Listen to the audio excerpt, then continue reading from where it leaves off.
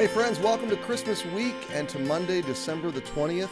Thanks for joining me this week, and all week long we'll be looking and talking about Jesus, looking towards Jesus, and especially connecting Psalms to the story of Jesus and to all that we'll celebrate in terms of the birth of Jesus, that manger so long ago in Bethlehem. It was populated by the King and the Creator of the universe, and He came for you and for me, and He is the great King. He's the King of all kings, and He is building a kingdom, and you're a part of it, and I get to be a part of it, and we get to help others be a part of it, coming into that kingdom, and one day we will welcome our King, and we will rule and reign with Him in that new kingdom.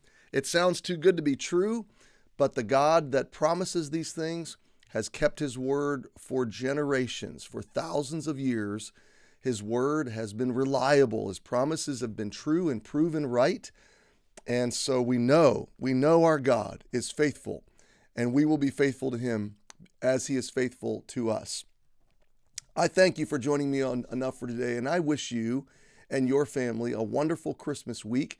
And if you have 10 minutes each day to join me as we continue through Psalm 72, I think it will be a blessing to you as you look to Christmas and as you think of and consider the near experience of Christmas, as we said yesterday, but also the far, the big, the comprehensive idea that one day we wake up and every morning will be a Christmas morning because there will be no sun, because Jesus will be the light and He will rule and reign in a perfect world.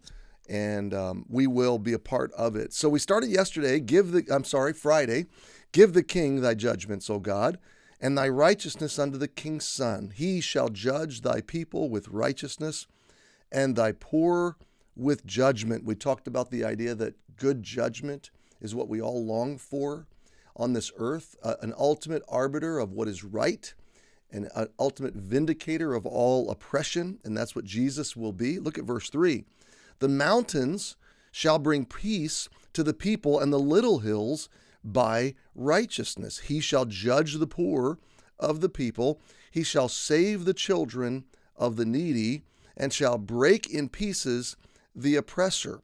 Now, verse 3 is interesting. This phrase, the mountains shall bring peace to the people. What is that about? The little hills by righteousness. Now, again, we understand the Bible not as we would filter it through a 21st century vernacular and perspective only. That's the application. What we want to do is go back to the heart and mind and geography of an ancient Israelite. And the thing is, Israel is a land of mountains. It's a land of hills. In fact, there's a spine that goes all the way through the country of large and little hills. And so it's a very mountainous region. And much of the time, of the last several thousand years, it's been a fairly destitute region. But there have been times where God has allowed that region to flourish and to blossom. Frankly, right now is one of those times. If you go to Israel right now, you'll see immense increase. You'll see the land alive with life and with agriculture and with produce and crops and herds and trees and fruit. It is a very verdant and fruitful land right now. And it is a land at the present. Now, I realize there's political tensions, but it is a land of fruitful prosperity. Now, some commentators and some scholars believe maybe that's what the idea is. The mountains and the hills, coming to life with produce and life, sustaining life, okay? I think, though, in the context, there is a more obvious application. He's talking about oppression. He's talking about a king that's going to judge for the people and advocate for the poor, for the weak, for the vulnerable. He's talking about a king that's going to bring righteous and vindicating judgment. Later in verse 4, he says he'll judge the poor of the people. He'll advocate for them. He will save the children of the needy.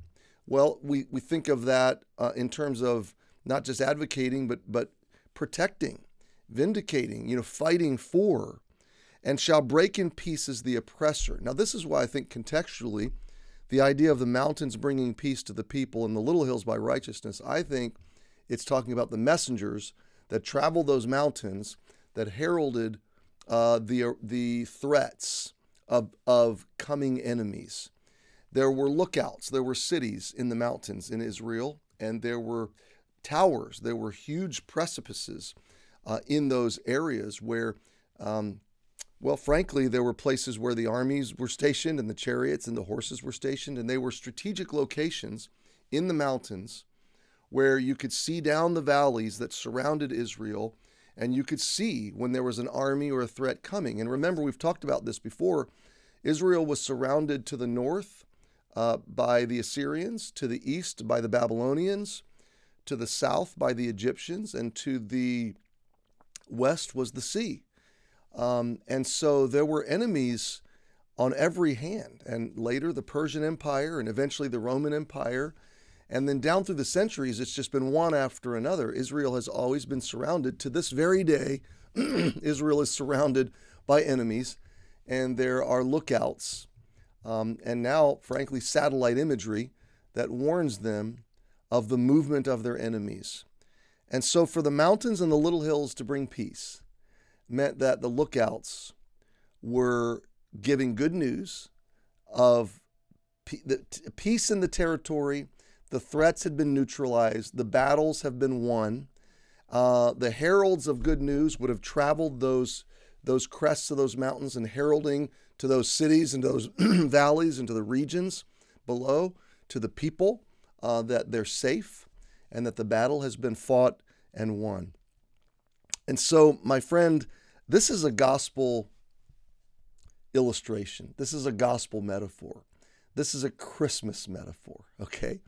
There were shepherds on the hillsides listening to angels declare the arrival of Jesus and heralding the news of his birth. And if you go to Bethlehem today, you can stand on those hillsides, you can see those mountains, you can imagine those shepherds tending their sheep, and you can imagine the angels in the heavens above heralding the arrival of Jesus. And ultimately that arrival would be that Jesus would go to the cross and become your sin and my sin, that he would go into battle for us, and that he would rise again, giving us the promise of new life, giving us victory over death, and heralding a victory to us, the same as verses 3 and 4 herald to ancient Israel. So my friend, here's my point to drive this home. The mountains bringing peace to the people, it would have meant to them something like to you the declaration of a total exoneration in your life, that you are safe, you are provided for, you are protected. The hope of peace has come to your life, and God is providing for you, and he's caring for you. He's fought for you, and he has won. And he is standing as your advocate. In whatever way you are poor, blessed are the poor in spirit, Jesus said.